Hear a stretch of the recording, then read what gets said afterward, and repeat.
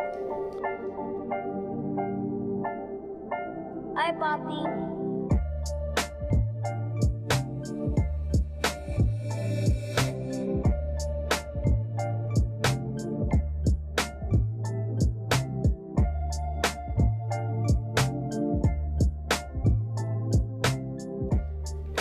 What's up, guys? Episode 5. Another one. We're back. Yo, we got a different setting. We got our first guest speaker today. I'm excited. Pastor Manny Rivera. Manny Rivera. Thank you so much for being here, man. Inspiration. No problem. A great person. I've been knowing him about 2 months now. About 2 months, yeah. Solid guy. Yeah, man. We're excited to have you. And I'm excited to be here, finally. Exactly. Last Sunday. Last Sunday. Number one fan right here. Praise God. So usually our setting is at my house, but because we knew you were coming, we bought a bigger table. Yeah, we bought this table just for you, bro. man. Just for you. Oh, man. Makes you feel special, right? Yeah, you can't take it home though. Yeah. I'm sorry. I know This it's is- nice, This is but the beginning of great things, man. This is Yeah. how you do it. You're building your foundation. You're building what you are dreaming of, and this is how you do it. You got to invest. absolutely. invest. I invested in myself. I bought a mic last minute, literally last minute. So I sold my. This is how serious it is. I'm gonna share this. I sold my PS4. Yeah, I sold my PS4. Sold a old Xbox that I had and a couple other things just to get another mic. That is Invest in yourself, dedication. guys. Invest in yourself for real. He made some tortas, took them to the flea market. You know what I'm saying? Was hustling out there just for Man, that one bro, mic, making man. that money, huh? Hey, you gotta go and get it somehow, man. You know what I'm saying? The tortas are fire though. Don't sleep on them, bro. I'm telling you. Fire, my guy. Yo, Pastor Manny, thank you so much for being here. No We appreciate problem. you. It's a privilege. And we really want to know your story, man. You know, I know I heard it, and I was talking to Angel. We're like, yo, we got to bring Pastor Manny, and I think you have a powerful story.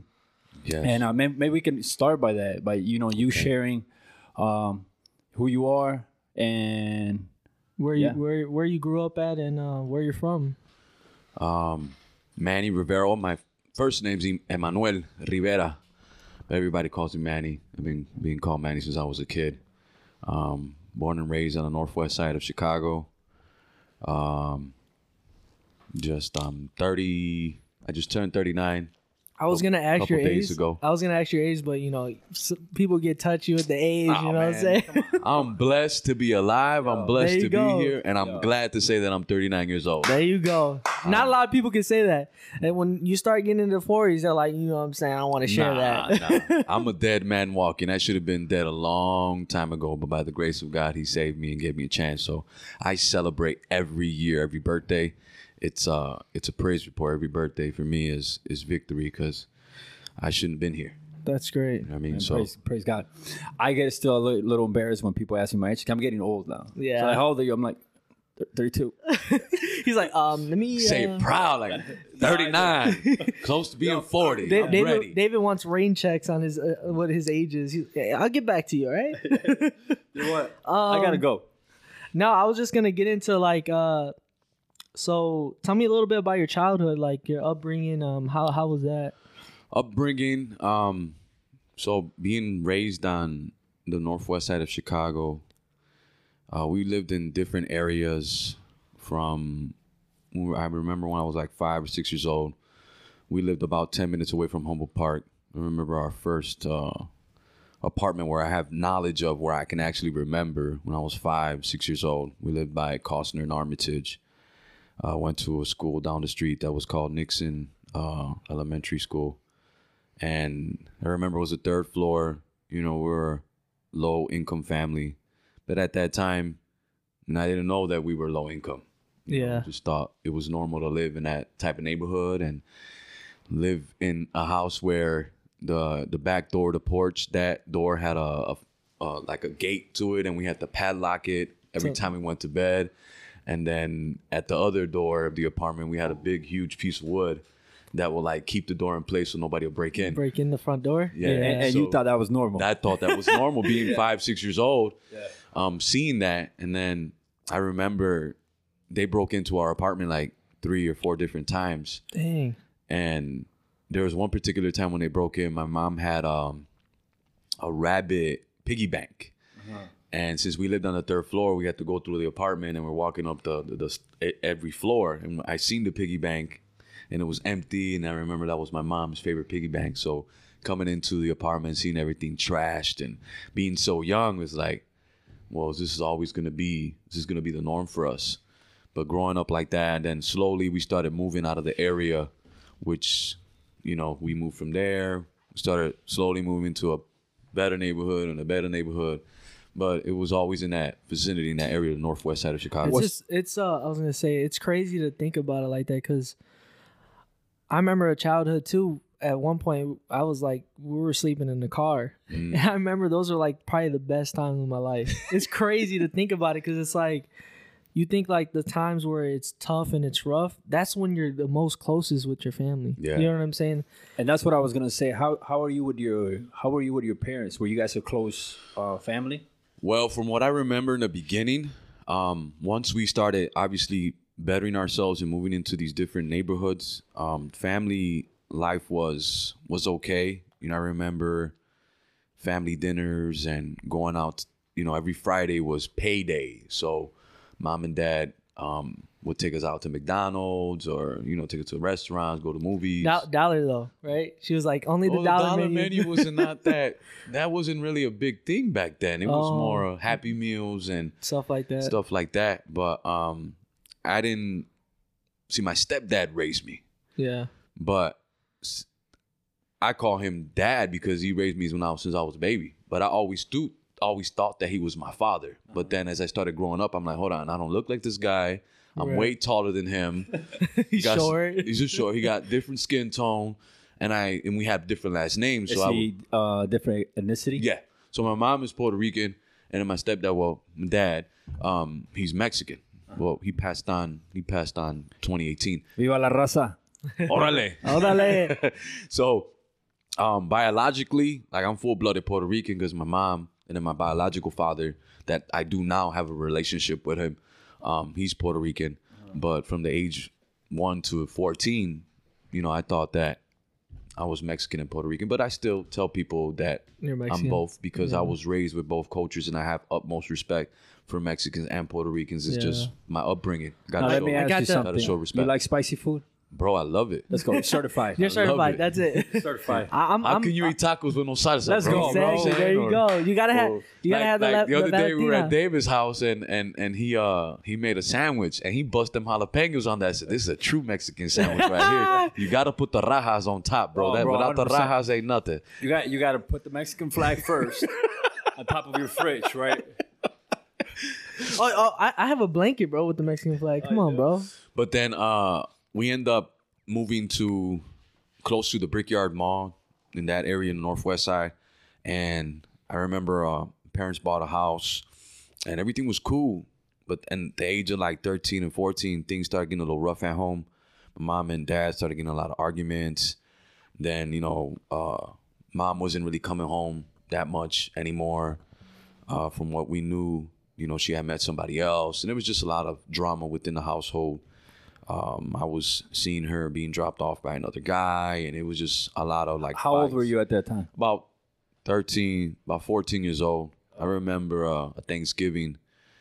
Before Thanksgiving, we were all together, and there was a particular Thanksgiving where she cooked dinner for us, and she said, "All right, here's dinner. Have a good one." And then she left, and then for us, we're like, "All right, like what's going on?" But seeing the whole concept of that being broken, and then finding out that day where my mom told my dad, like, I don't want to be with you no more, I want a divorce. But I can't just all blame my mom. It was at the time, I didn't know that they were having so many deep issues amongst themselves until I got way older, where I started, getting to know the story on both sides. I'm like, man, y'all just had issues.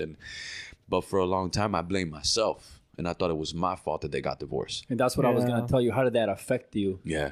I blame myself. And how did it shift you? You know what I mean? It shifted me at the age of 14. That's like the whole turning point in my life took place. Because not only did my parents decide to get divorced, that's when I got the phone call. Yeah. The phone call from my biological father. on my birthday. So at this time, you thought that this dude was your father? My stepdad was my dad. Like, that's my pops. That's But you, my dad. in your mind, you're like, this is my dad. That's my dad. I didn't know I had another father. Oh. How was it, like when you got that phone call? You're like your whole It was life. the end of the world, because I'm now hearing this guy with a deep voice, kind of like mine. I mean, I didn't know my voice was that deep. He's like, "Hello, yo soy tu papá," and I'm like, Like Star Wars. "Yeah, Like Star- like Darth exactly. Vader for real." Like, Right. Manny, I am your father, and I'm listening to the other side of this phone call. You know, back then it was on the cordless phones, Right. You know what I'm saying? They don't have them now, but I had a cordless phone, and I'm like, clink, like, "Hello, yeah, I'm your father. Happy birthday," and I'm like, wait, what? Right. I have a dad. What are you talking Exactly. about? I'm like, Yeah. who are you? He's like, I'm your father, and this and that. And I end up hanging the phone on him because I didn't know how to act to it. I'm like, what's going on? I'm 14 years old, Yeah. but at that age, I was big for my age. I didn't look like I was 14, but That's when like everything's changing Everything too. changed, like man. you're going through it mentally, everything. body, you know? everything, Yeah. growing. And I remember telling my mom, like, I got another father. Like, why didn't you tell me about him? And she didn't know what to say, and she kind of like started crying a little bit, and that's when that rebellion took place inside of me, where not only did she want to divorce from my stepdad, but then she kept my father from me, and that just pretty much put like a hatred like towards Right. her. Like I have my stepdad that I thought was my real dad. Now you guys are getting divorced, and then wait, I have another dad. Yeah. Yeah. That's, Yeah, that's that a lot has to for, be a for lot for a 14-year-old. yeah. Yeah. And at that time, just grasping all that, telling her, she didn't know how to respond to it, which then from there, everything just went downhill, because it was just, now she was just doing her own thing. My dad was working third shift, so she was like gone most of the day. And so a lot of times it was me, my younger brother, and my younger sister. We spent a lot of nights on our own by ourselves. Yeah. Because it So, was just, so you said rebellion. How did that? How can you explain that a little bit more? yeah. Like, So rebellion set in where, all right, and it was more of rebelling against my mom. You know, I'm like, okay, you did this to us. Now I'm gonna get back at you. You know, you're wrong for what you did. So that caused me to That's when you started getting into involved. the gangs and I was stuff. I was like in 7th, 8th grade at the time when things started going downhill. No, actually, I was a freshman in high school. That's when I remember some guys from grammar school that I was cool with, and then I got a phone call, and then I started hanging out with them. And from where I stood, I ended up going closer to Humboldt Park, and I ended up joining a gang in that vicinity, in that area. And 14, it just like life went downhill. and when you joined, like you got your ins and all that, like you were. I got a violation in the gang, and just got At 14. At 14 years old. That's kind of crazy. Like I was just speaking, thinking about your story, like what you're saying right now. It's always something that's done to you that kind of flips a switch in Pushes a you. young man's mind. If you think about it, like Yeah. you were 14, you found out that you had a like your biological father calls you. You're like, wait, what's going on? Your family's getting divorced.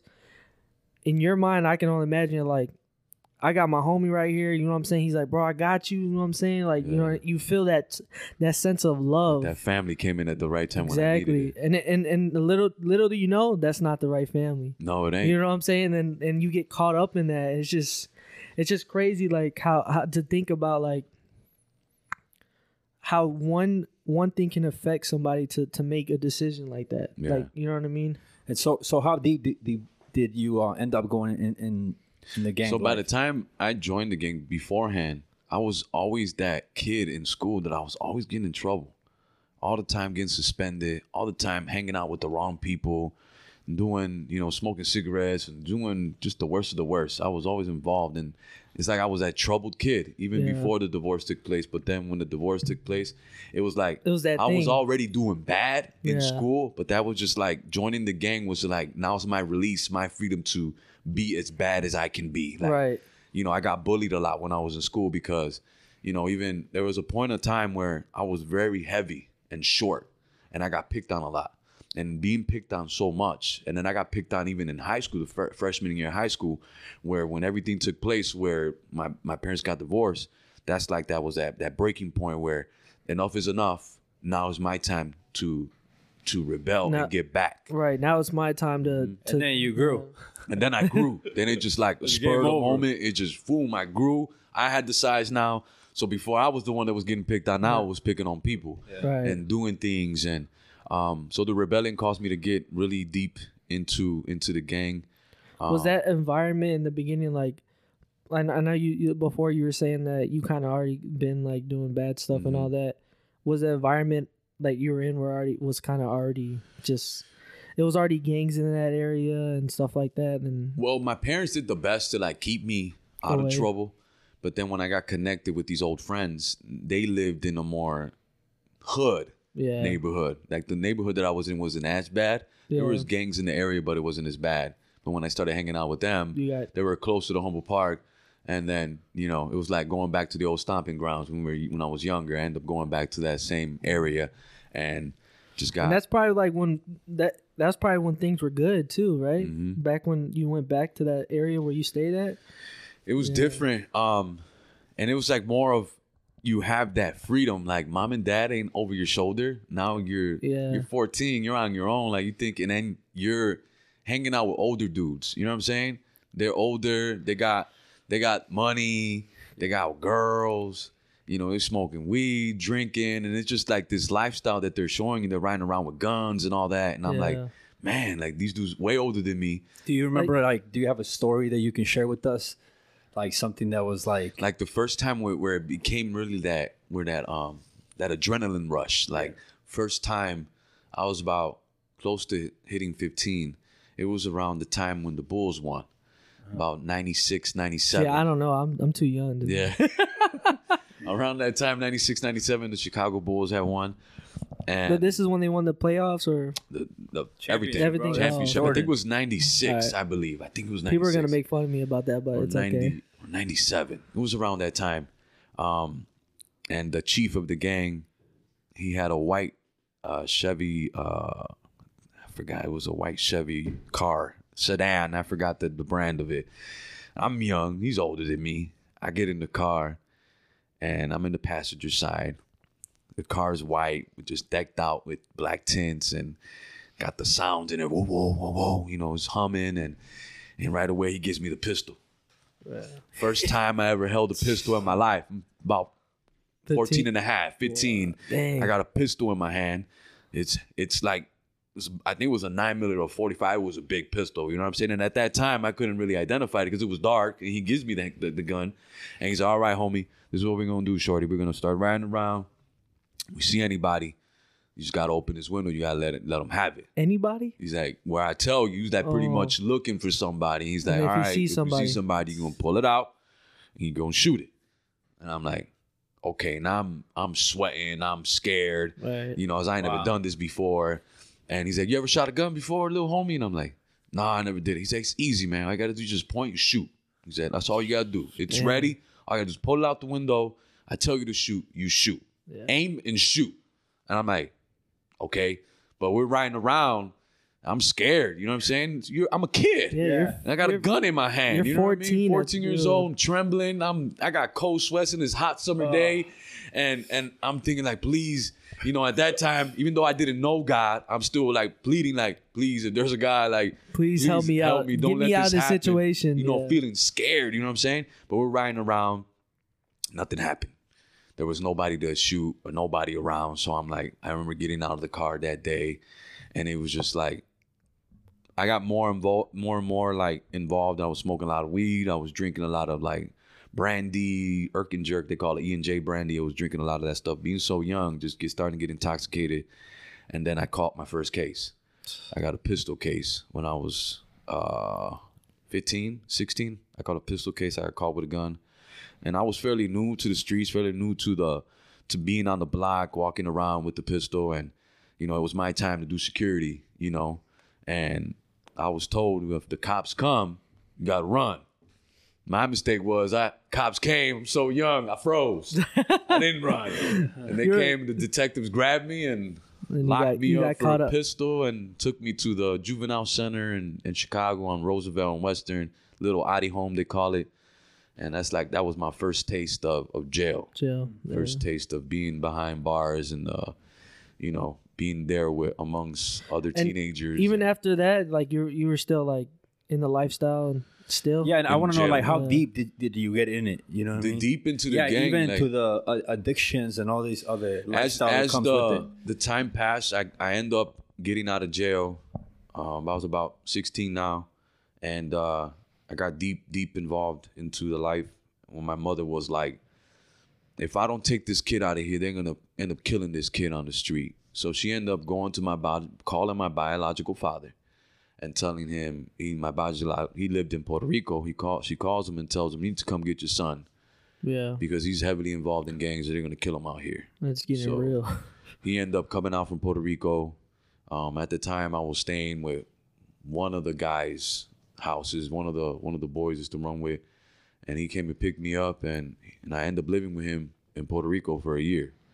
And I was out there in Puerto Rico, even though new surroundings, new settings, but mindset was the same. You know, I still had a destructive mindset, still had that gang infested Mentality. mindset. Yeah. So I went over there and I had my little group, and I started my own little gang in my own little In Puerto Rico. in In Puerto Puerto Rico, Rico, in my own dude. little town we were from, you know, being in school over there.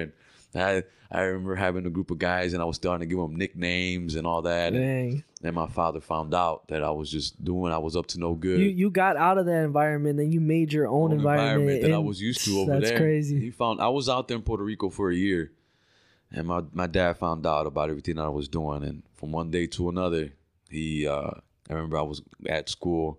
He goes to the school. He says say bye to all your friends. You're going back to Chicago tomorrow. And then leaving that surrounding, being in Puerto Rico now, coming back to Chicago a year later, that he literally had took me away from the gang that I was involved in, Yeah. and come to find out that they were looking for me because I have left. They're like, So, where'd he go? Where'd he go and all that. So what was the turning point after all this? At that turning point, I end up leaving that gang, joining another gang, because that gang wanted to do me wrong, and they wanted to do some stuff to me. So I was about 17, 18. I end up joining another gang, and then that's where What was the original gang you were in? I'm not saying no names. You know what I'm man. saying? Nah, I'm not gonna Come on. specify Yeah. the gang, was like- gang that I was in. You know. Yo, are That's you, just are you information for I him don't or share. against him? Right? I'm like, Yo, I'm he like, was gonna set you up, bro. Who were you, bro? I'm like, For real. what gang? What area? Can you what tell was me the colors you Right, wore? hold on. I'm taking notes. I'm taking Hold on. notes. Okay. What was the But- name of the leader? Yeah.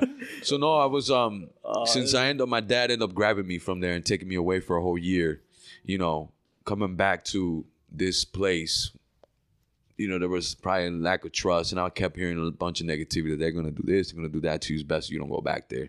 But still having that same mindset, gang mindset, street mindset, I just started hanging out with another group of people.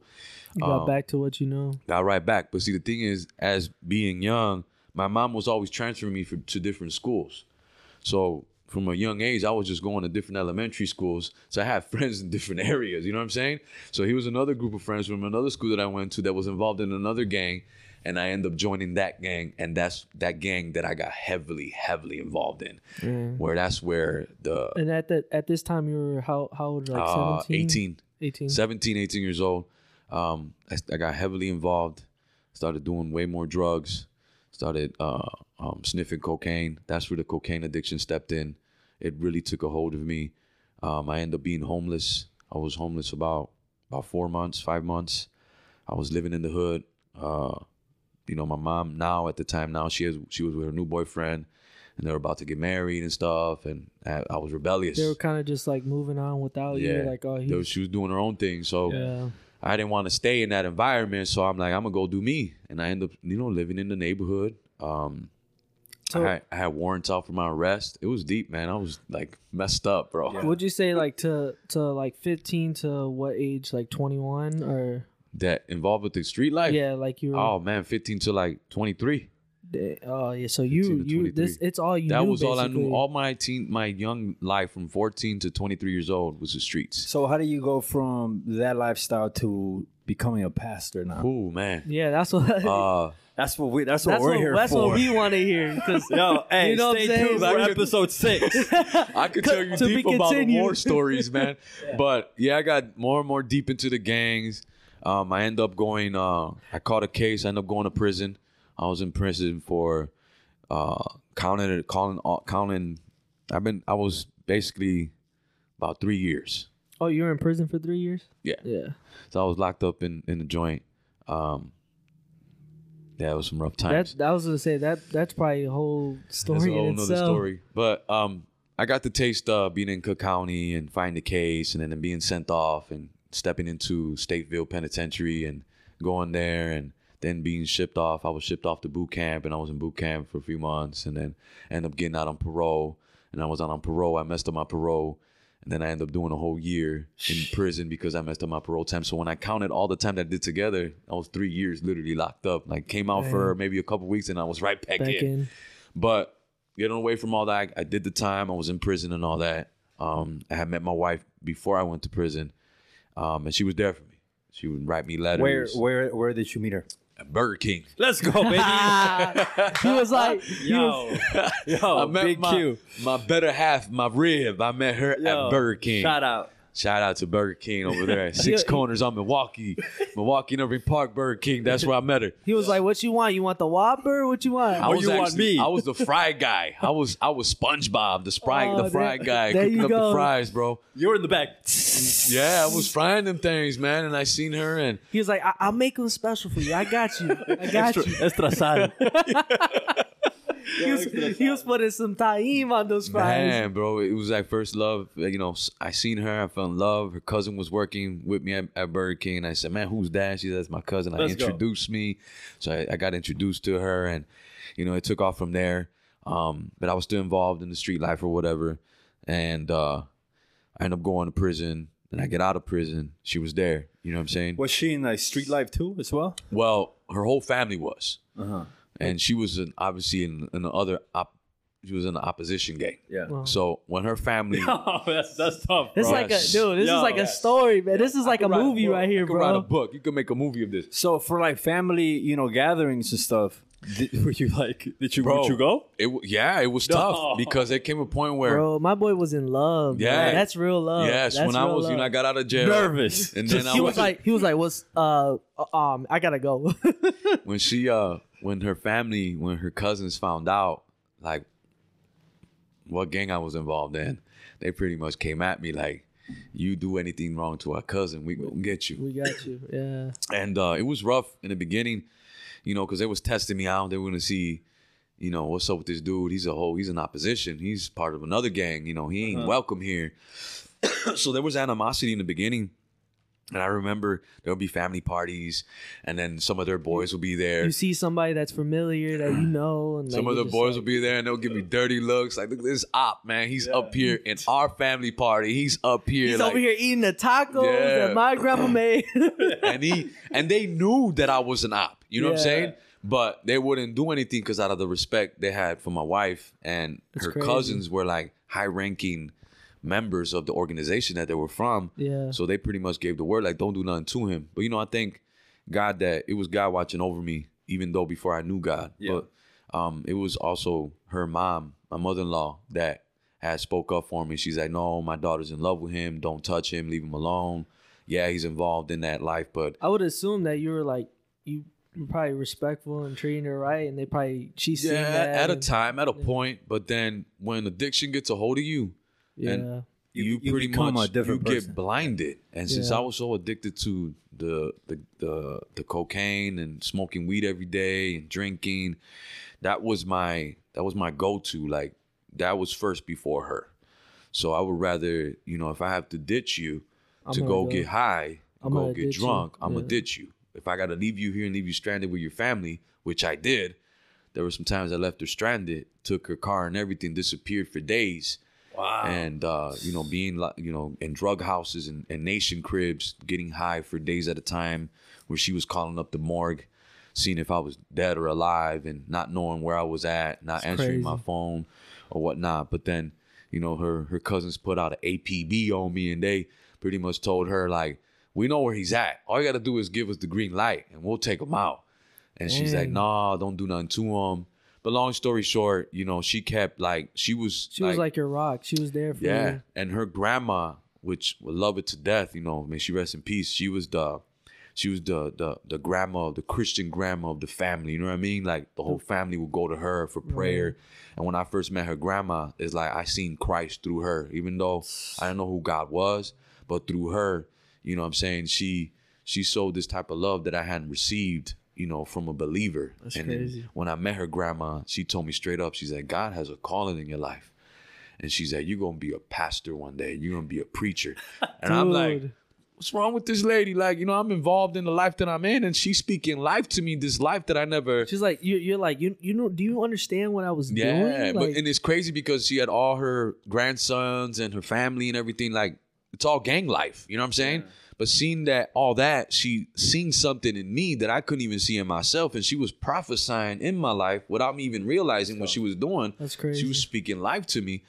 But as the years passed, like, her grandma will always show me love. And then she's like, no, mijo, you got to go to church. Like, mijo, get connected with God. I'm like, I don't want nothing to do with that. But my wife was always like going to church. And she told me straight up, you want to be with me? She said, I don't want to be with no gangbanger. Either you get your life together or we're done. Right. But it was after prison, when I got out of prison, I got more involved in the streets and whatnot. And then at the age of 22, she found a small church through her aunt. Her aunt, you know, she rest in peace. She passed away last year. Because of her aunt finding this church, she tells my wife, look, there's a church that I want you to go to. You need to check it out. So at that time, my wife and I had a little apartment in Elmwood Park in Chicago. It's like the suburb, like it's borderline Chicago and Elmwood Park. The church wasn't too far away. We ended up going to the church. So you said you guys were living together? Yeah, we had a little apartment. You had kids at the time? Yeah, I was going to say, did you have your first kid at the time? Yeah, that time now I was about 21. Okay. That's when you had your first kid? Yeah. Yeah. My oldest, Sarita. My oldest was born. But it's still at that time, when you're so heavily involved in drugs, a part of you wants to change, but the other part is like, man, I want to leave this alone. I'm addicted. Like, this comes first before anything. But, you know, she started going to church, and I remember the pastor showing up to our apartment and having a little Bible study, and slowly but surely, you know, I will show up at the church from time to time, but then I'll disappear and I'll go back to the block. Yeah. But then my wife just kept being into it. And then where did the life transformation take place was where the pastor was telling me, you know, you're running from your calling. God is calling you to be a pastor. The same calling that your grandma spoke over your life. Right. My wife's grandma. Yeah. Wow. Well, she spoke into my life. Now I'm hearing another person. But it was crazy because even random people on the street, I remember being at a bus stop one day at a CTA, and this random dude comes up to me and he says, preacher, how you doing, preacher?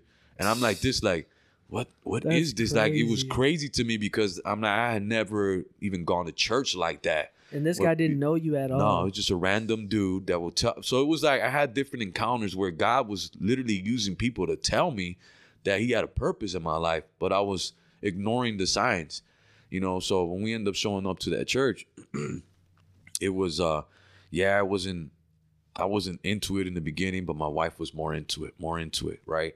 And then I remember coming home drunk one day. I was drunk as a skunk, and she had my bags packed at the door, and she pretty much told me, that's it, I want a divorce, I don't want nothing to do with you, we done.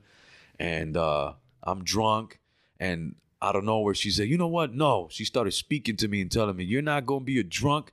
I proclaim that you're going to be a preacher. You're going to be a pastor one day. I rebuke and I come against that spirit of drunkenness right now. So she started like praying for me. Yeah. Dude, that drunkenness went away. I wasn't drunk no more. I was sober. And I looked at her like, all right, what they teaching you at that church? Like, you got some magic powers. Like, what is this? I was scared now because I wasn't drunk no more now. I'm like, no, I need to go to that church. I need to see what's going on there. So it just, it took that point where I ended up going a little bit more, and I started listening to the preacher, listening to the pastor. And, you know, it impacted me because I had never heard a pastor preach about God the way my old pastor had preached. It grasped me. It caught my attention. I was like, man, I want more of this. You know what I'm saying? But he pretty much told me straight up, you running from God, number one, if you keep doing what you're doing, you're going to come to church with a sign. If you don't give your life to Christ and you don't surrender, he said, I'm going to end up doing your funeral. When he told me that, I got shot 2 weeks later. 2 weeks later. That was a sign. That was a sign. That was a sign. I got shot 2 weeks later, July 7, 2007, 777. God's perfect number. I got shot. I remember At when 7 p.m. no, it was around 2. It was around I'm just that would be crazy. It was around 2. That'd be too much. It was around 2, 3 o'clock in the afternoon. But I was out there with the guys, and we got into it with some oppositions, and whatever. They started shooting at us, and I was in a van. And long story short, I should have been dead right now. I shouldn't be alive. Bullets, the way they flew into that van, I should be long gone. But God spared me. He put his hand there. He protected me. But I got shot in my arm, which the bullet came in through my wrist bone and shattered my wrist bone in a million pieces. And So when that happened, you were in the back of the car, you were in the front. Well, actually, I was in one of those old school Chevy vans. They call them the Chevy 20s. I think I know you're talking about. They're that conversion vans. They're usually where like gray and stuff.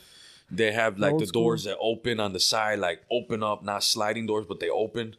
Yeah. So they're older. You were in the back, though. I was in the middle. Like, you know what I'm saying? When you open the door, there's the front seat middle, and in the back, I was in the middle. So where you open the doors, that's where they started shooting at. And when the bullets came in, I felt a bullet hit my head. And I felt the heat. I felt everything. Was it grazed you? Nothing. Wow. I didn't have anything. I felt it. My head tucked back. I felt the heat. I felt everything. Wow. But there was nothing there. I had got shot in my arm and my wrist, and where it shattered my bone and everything. But being in that hospital room, Can you show me where you got shot? right here, so the bullet hole came in through here, and came out through right here, and then I had another bullet casing stuck on my arm right here. So pretty much the bullet, they think I was shot with a 45 with a 4.4, and it shattered my wrist All bone that, completely. Like the wrist bone was totally gone. So the surgeon pretty much told me, like, you're gonna stay handicapped the rest of your life. So do you remember what happened though? Like when you got shot, like afterwards? It hurt like crazy. It felt like I hit with a baseball bat, and it was like, when your foot like falls asleep and you get calambre. Yeah. Like it felt like that, but Like a bunch of needles on my arm, and it was just like pain, and it hurt like crazy. It felt like somebody was hitting me with a baseball bat. How it hurt.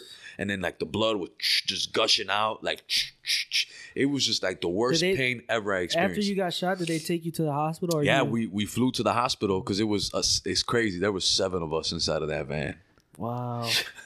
And the dudes That's a lot of sevens, bro. right? And the dudes that got shot were dudes where God was getting their attention. Like me, I was visiting the church, and the dude that was in front of me, he grew up in church. Wow. And he had walked away from God, from what I found out. And I found out that he had walked away from God. He stopped going to church or whatever. And now he's in a wheelchair. He's wheelchair bound. From that incident. From that incident. So and when everything happened, that was like the turning point. Like I was like, all right, cool. Like this pastor, my old pastor, told me that I was gonna come with a sign. Here's my sign. How bad was it when you went to the hospital? Oh well, I had this device on my arm for like 3 months, and the device was just basically to keep my arm in place. And did they tell you that you were going to be able to fully function? They said that you would never be able to use your hand again? The surgeon told me, you're going to stay handicapped the rest of your life. You're not going to be able to use your hand, so be ready to be without an arm. And that's your right hand. That's my right hand.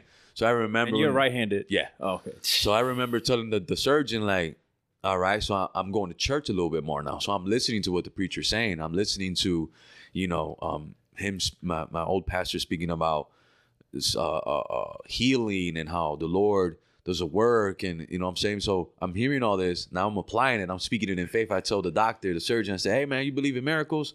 And he's like, nah, I don't believe in miracles, man. And I'm like, well, I don't accept what you're telling me. You say I'm going to be handicapped for the rest of my life. I don't accept that. I believe that Christ is going to heal me. And that's when the preacher was born, baby. That was your first sermon, right? That was the first sermon, yeah. And now look, your hand. I hurt my hand. I could use it. God healed me. God did the work. But it was just a whole journey of that experience. But then my oldest daughter, Sarita, was the instrument that God used to help me to change my life. So my oldest means a lot. You have 3, I got right? 3. I got my oldest, Sarita, then Ariana, and Maya. All 3 of them have a special place in my heart. But there's something about Sarita she was the first individual that God used, like my blood, my daughter, that I realized I got to be there for her. I got to be a dad. I love my daughter to death. My daughter is my everything. All 3 of my daughters are my everything. And for her, it's like, I made a choice. Like, I want to be a dad. I want to be there for her. I'm going to do whatever I got to do to change my life. She was my motivation. She was my motivation to stop doing drugs. She was my motivation to stop drinking. Hey, She shout out was- to Sarita. Yes, Yeah, shout out. Sarita Rivera. I love you. She was my motivation to get a job and become a man. And you know what? My pastor, Carlos Sanchez, much love for him. I always remember everything that he taught me as a preacher and a pastor, shepherd. There was some good things that he taught me that I'll always carry in my life. He taught me how to man up and take care of my responsibilities and be a husband to my wife. Especially when you have a kid, man. Yeah, so he spoke life into my life. There was some lot of good positive moments where he influenced me in some good ways. I was gonna. I'm sorry to cut you off. Go ahead. I was gonna just touch on what you were saying. At that time, when you're in the hospital, did like God speak to you at all? Yeah, it's crazy because I kept hearing the pastor's voice in my head. Like After, repeatedly. yeah, like you're the gonna sign, be a pastor. the sign in the past, right? And then the police officer had came inside the hospital room and he said, you know, where you were sitting at, you should have been dead right now. He said, I don't even know how you still alive. Wow. He said, there must be a God watching over you. And that's where I'm crying more now in that emergency room in that hospital because I knew I'm like, what the pastor was saying, it's true. It's actually happening. And here I am having this crazy experience. Now it's a turning point. Now it's a life. I got to make a turning point. I got to make a life change. It wasn't that easy. That at that moment, my wife had gave me divorce papers. Like we were not living together. You got shot. I got shot. With addiction. I was living with my stepdad. I was addicted to cocaine, to drinking, to partying. And now, you know, I have a daughter that she was about a year and a half. And now I got all this on my plate. And I'm like, okay, how am I going to change? How am I going to do this? Most people in that environment, man, they, like you said, they either end up in jail or they end up dying. Yeah. And it's just crazy like that you got out of that. You basically defeated death. It's like, crazy. Honestly. I'm a dead man walking. I shouldn't be here. But it's by the grace of God that God saved my life and he gave me a chance. I was gonna say, for anybody that's in that environment, what would you say? What advice would you give to somebody to get out of that? That's like in the bad situations, gang life, and is trying to change their life. No, Well, wait.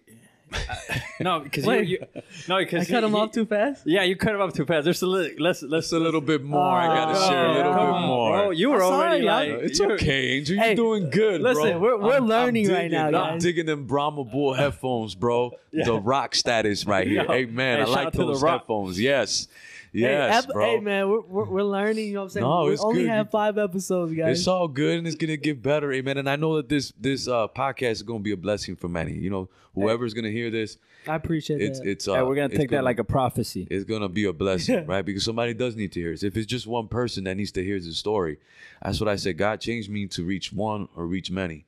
But whoever needs to hear this, they need to hear it. So I have a question. So when you got your sign, Right. now what? What did she do with that? Changed over, made amends with my wife. It took a process. It took like maybe a year to restore our marriage, to end up moving back with each other. We ended up moving back with the in-laws. It was a whole process, man. Yeah. A whole process. Started going more to church. I ended up leaving the city and I ended up moving to Mount Prospect. I lived in Mount Prospect for about 4 to 5 years. I got away from the city life and I just said, you know, I was going to church in the city. Man, it was like almost every day going to church. But that was what God had to use to mold me into the man of God that I am How today. far was the commute? Like 45? About 45 minutes to an hour. Yeah. And sometimes I would do it, you know, 5-6 times a week. So when you went back and you had your sign, did you had a conversation with your pastor and you're like, yo, Yeah. I pretty much my turning point was December 31st, 2007. I had a crazy encounter with God, an experience where I experienced deliverance, deliverance from demonic forces. I really don't talk about it, but I know what it is to be possessed by demons. I was possessed by demons, and it was a New Year's Eve service, and I fell out. I got demon possessed, and it was this crazy experience. There was people there in the church, and I started slithering on the ground like a snake, and it was just some crazy demonic experience that was the turning point where God set me free, and He allowed me to go through that to show me the intensity of how the devil is real and demons are real. I was just about to say that. People don't understand, man. The devil is real. Yeah. I was just about to say that when you were talking. That's crazy. And I experienced that demonic manifestation where I heard those demons speaking through me, and how they were giving an assignment since I was a child was to take me out, to kill me.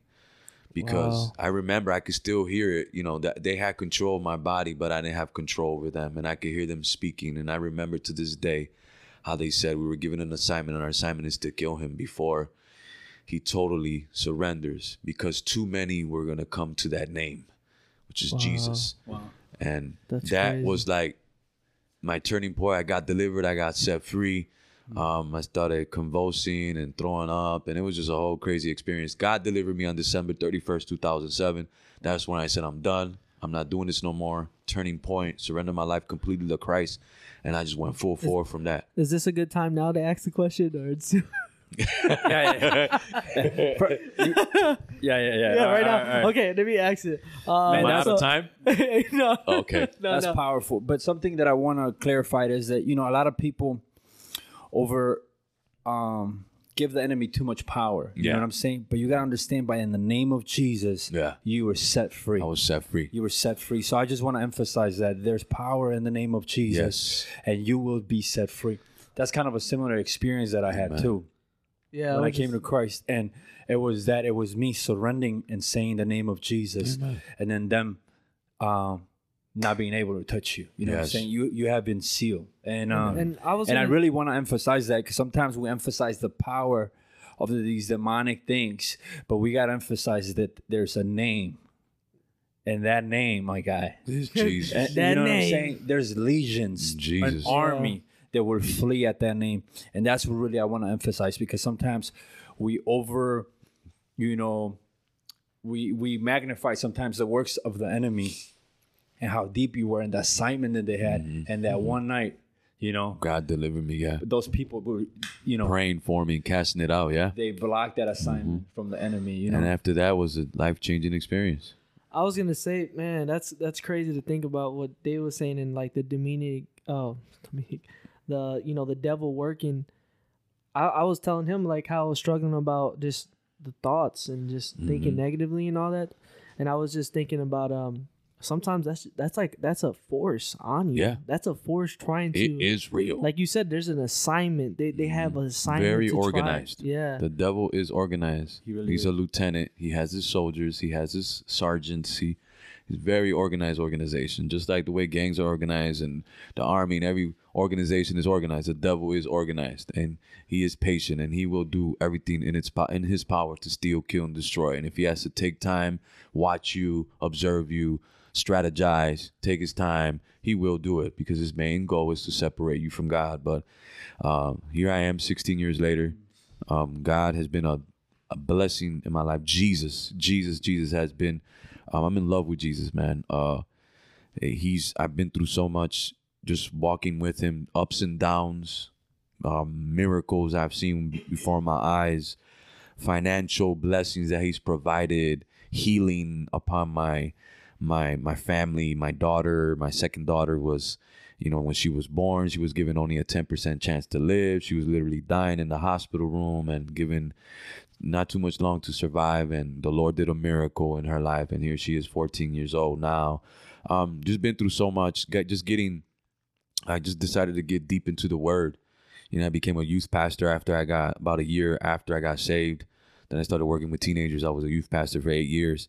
And those were the awesome moments in my life where I really got to connect with these young people and embrace them and love on them, and giving the responsibility to watch over them and be their shepherd, which was helped me to mature in the Lord, mature in the faith, and really get in there in the word and learn to lead them. And then that opportunity came where here in Aurora, just being taught in our old church, how to walk with God, how to pray, how to fast, how to get in the word, how to have a relationship with him, that when times got tough and, because the devil raises up war, there's times to battle. And we were taught when battles come, you got to pray. You got to fast. You got to hit the enemy back. You can't show the enemy no weakness. You know what I'm saying? You got to be ready for it. And there's times where you have to be armored up and ready a lot to be able to fight against them. But there's moments where you experience peace and rest, and God is right there with you. Especially with a story like yours. Yeah. You know what I'm saying? That right there in itself,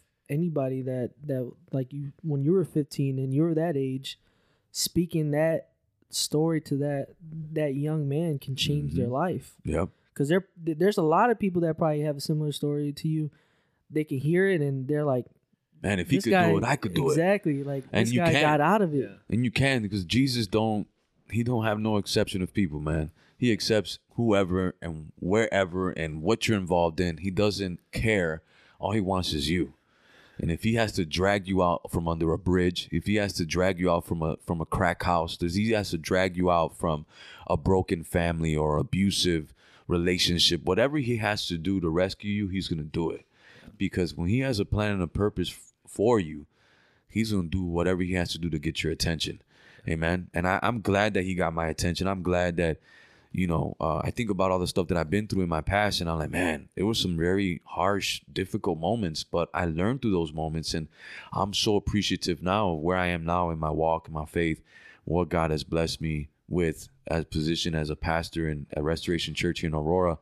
I've been here for 7 years, and it was an opportunity of pastoring youth for 8 years, and then that opportunity opened up to come and just help a church, just help bring sermons. I didn't even know that they were looking for a pastor, but God made a way. God put you where He wanted you. Yeah. And I was gonna relate to like what you were saying about your story. Like for me growing up, I grew up like I had brothers that were in gangs and stuff like that. And for me, I just learned from that. Yeah. Like I would like see how they were, and I'm like, that's not how I'm supposed to be. And you know what? That's how my younger brother, He was like that too. He's seen that I was involved in all this junk that I was in, my brother Edgar, and he pretty much told me like, man, he just seen the police coming to pick you up and surrounding the house and going through all this stuff, them handcuffing you and different times. He just didn't see that once. He's seen it multiple times, and he's seen just how my life was just going down the drain. He told me straight up, it's because of you and seeing you, what you were involved in. He said, I didn't want to be like you.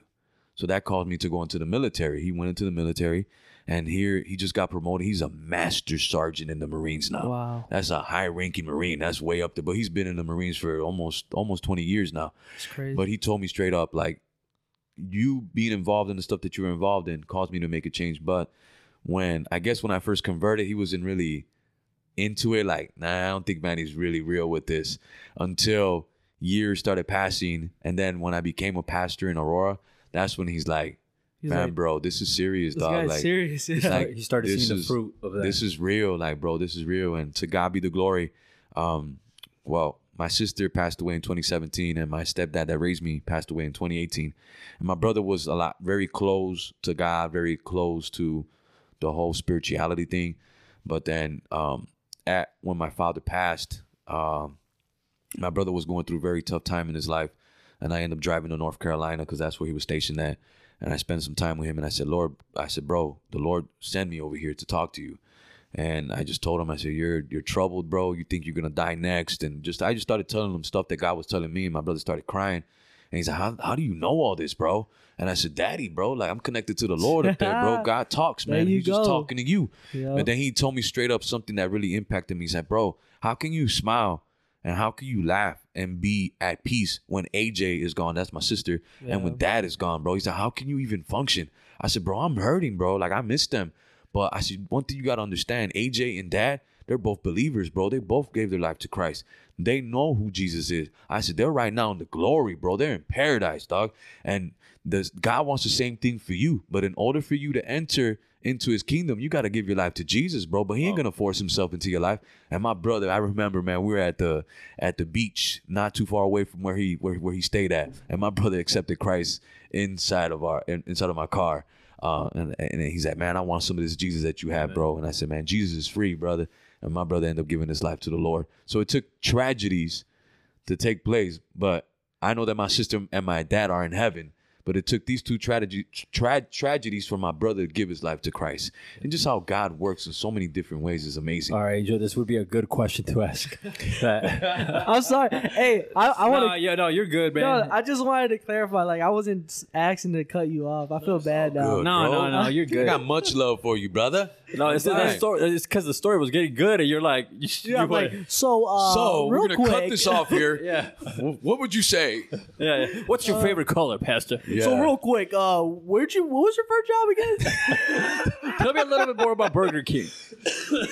No, but you were gonna ask him something. Oh, I was gonna ask, like, for somebody that in that environment or in a bad situation similar to yourself, what advice would you give them to get out of it? Well, first and foremost, if you're involved in a gang, look for a way to get out. You know, there's some organizations that they require you to get a violation out. Some you got to pay money. I was blessed and fortunate to the point where I got to speak to one of the main guys, and I told him what was going on, and I gave my life to the Lord, and I'm starting to go to church, and I want to get my life together. I want to be a dad to my daughter. I just told him the whole shebang, the whole situation, and everything that I was doing, and he pretty much told me, like, all right, bro, you free to go. Just don't come back here trying to gangbang. You come back trying to gangbang, we're going to smash you, and we're going to do something worse to you. So this is your green light to ride out, and if you decide to come back, then it's to come back to take the homies to church. But other than that, don't be trying to come over here trying to gangbang. And that was my green light. Like, okay, I'm done. So I made that decision. All right, I cut that tie. I cut people, places, and things in order to make a change in my life. So I got involved in the church. I cut people, places, and things. I moved out of the environment that I was in, got into an environment that was gonna keep me away from temptation, but had me to really focus on, all right, I'm married, I'm 24 years old, I got a year and a half old daughter, got my wife, I got responsibilities, I got to step up. So my advice to those that are trying to make a change, do it. You can do it. The only person that can't make a change is you. It's by you telling yourself, I can't do it. Yes, you can. So what do they got to cut again? People, places, and things. That's what I had to learn how to do. I had to cut negative people out of my life. Yeah. I had to change my number. Your environment. My environment, people, places, and things. And that's pretty much like if you ever go to NA meetings or AA meetings, there's some of the things that they talk about. You got to be able to know your surroundings and watch out for people, places, and things. And I've been to those type of meetings, so that's something that I grasped onto when I was in my faith. And I'm like, all right, I got to cut people, places, and things that's going to cause me to fall and surround myself around the positive things. And my routine was waking up in the morning, talking to God, praying, reading the word, going to work, coming back home from work, being at home, eating dinner, being with my wife and my daughter. And then when there was church days, going to church, and it was a routine. So it was God, work, home, church. God, work, home, church. It's just like, it was clockwork. And yeah, I was young. It got a little boring. But once I started working in youth ministry, it's like, that was my motivation, and I had to change my whole lifestyle. Like, I'm going to serve God wholeheartedly now. I'm going to go 100 with this. I'm not going to go halfway. Not like if I was so stressed out and to the fullest on the streets and getting high and doing all that junk that I was involved in, I said, well, I'm going to turn this around and I'm going to be full force for God. I don't want to be halfway in this. Yeah. Man, so I have another question. So what would you tell someone that is like hopeless right now and can't find a way out, you know? Can you talk a little bit about if you're Jesus? Yes. If you're hopeless, let me tell you something. God hears the cries of his people. Even if you're deep into sin. If you cry out to God from the depths of your heart, he will hear you. He will respond in one way or another. If he has to speak to you through a dream, he will do it. If he has to speak to you through an audible voice, he will do it. If he has to speak to you through your mother, through somebody, he will do it. If he has to allow a situation to take place, like with me getting shot, which opened up my eyes, if he has to do whatever it takes to get your attention, he's going to do it. Because I remember before the breaking point, there were some moments where I was so high out of my mind that I was high, but I was crying out to God. And I was saying, God, if you're there, like, do something, man. This is before I got shot. And I didn't tell you guys, I OD'd on cocaine 3 times. 3 different times I OD'd on cocaine. So it's just like, I went through so much before the transformation, before the life-changing experience. But I remember in those times, in my high times, when I was so just high as a kite, crying out to God, like, where you at? If you real, like, show me you real. But then I used to argue with God and then be like, well, you're not there. Or then I used to be like, man, but don't send me to hell though. You know, so it was like a battle, like, you're not real. But then another part of me like, man, please don't let me die and go to hell, man. I don't want to wake up burning in flames. You know what I'm saying? So it's like that battle. It was Back and forth. It was that spiritual battle. Spiritual battle. But Jesus, man, when you let him, like, all he is doing, he's knocking at the door of your heart, man. He's like, let me in. And I'm telling you, once you let Christ in, your life will begin to change for the better. And the more and more you get connected with him in prayer is just communicating, talking to God, just talking to him, being real and just letting this junk out. There's just some things that you can't tell other people. The only person you can tell is him. All the hurt, maybe abuse and things that were done. Yeah, I give it to him. I would say too, be patient. Yeah. Patient, because like you said, you crying out to him and it wasn't your time. Right. And then that happened to you and it was like a turning point. So I would, like, be patient and just wait. And it's a routine. You know, people, you got to stay away from people, places, and things, your surroundings, and then your devotional time. You got to literally take time out to spend with God. You got to pray. You got to read the word. You got to get connected. For those that don't have no hope, man, Jesus is your hope. Yeah. If God could change me, man, he could change anybody. And there's millions across this whole world that have made, really good, that have cried out to Jesus, and Jesus has changed them. That's what happened. That's what happened to me. Amen. And I feel like if you're listening to this, we also want to invite you to our church. Me and Angel actually go to Restoration Church. Yeah, we Manny's do. Actually our pastor. yeah. So we just want to invite you. It's an honor to be a pastor to these young bucks. Hey, man. Appreciate it, man. I'm happy that we got you on, man. Hey, man, this is an honor, a privilege for me, man. I'm grateful. You have a great story, and I really feel like. And there's many more to it, but hey, so tell us a little bit about because you're starting a podcast as well. That's what it's in the works. I'm in the works. I'm praying on it and getting ready for it. So as soon as you got the name and you're ready, let us know. So we can shout you out and get people to listen to it. And then the podcast is it's about making connections with people. And you guys are, believe it or not, you guys are inspiration to me. Just seeing you guys do this. It's like now I'm actually sitting here in an actual podcast, seeing these brothers like launch out, and it's motivating to me like, man, this is awesome. You know what I'm saying? But this is just like the beginning of, there's so much you can do with this, so many people you can reach. And this is the new thing now. Yeah, no, it is. And we just want to thank you too for like believing in us. Yeah. And I was going to say, man, you don't know how much that means to me. Cause like, this is like, I've been wanting to do this for so long and just to be an inspiration to, to somebody like yourself to want to do that. It means a lot, man. And anybody that wants to start a podcast too, man, I would say do it. But only do it if you're speaking life to people. Yeah, there has to be a purpose behind it. What's your message? Yeah. What you're trying to deliver? Is it jokes? Is it just? It's just got to be topics that you guys are doing really good at. You're coming up with different topics, different questions.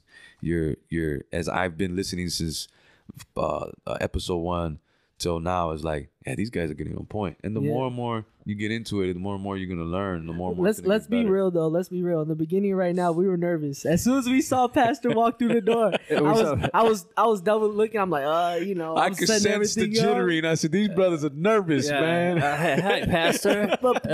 Pastor, he's here already. Oh man, no, but you guys. No, because you were here early. We said, hey, Pastor, be here at 4:30. You were here at 4, so I was like, the room wasn't even set up. Exactly. Like I had to bring that plant from like the other room. We were doing the whole setup. No, but these guys, they're doing really well, and I'm really inspired by this. And I know this is the beginning of many great things.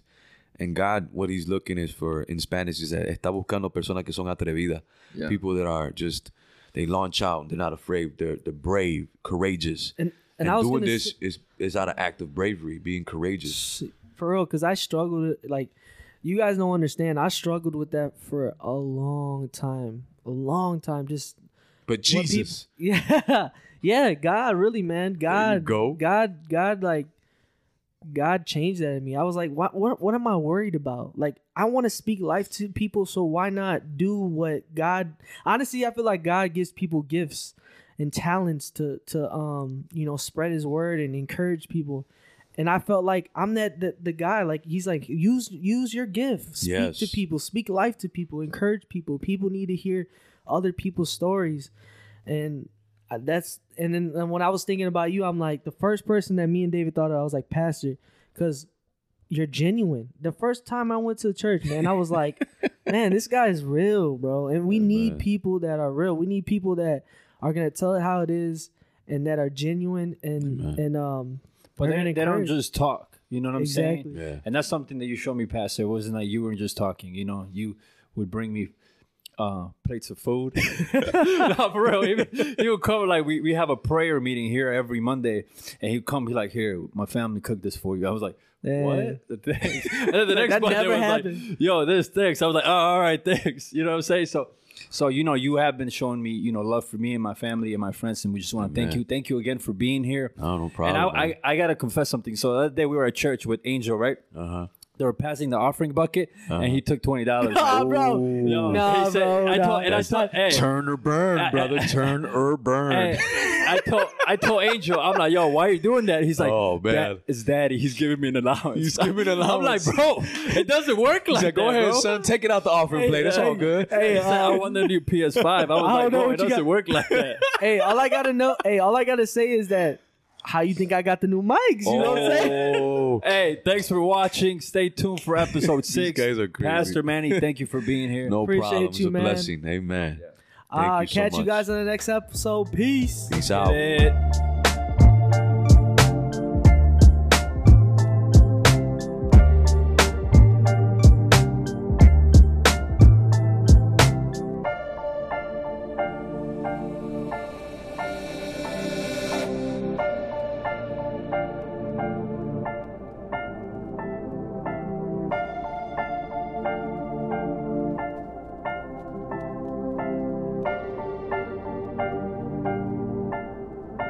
Hi, Papi.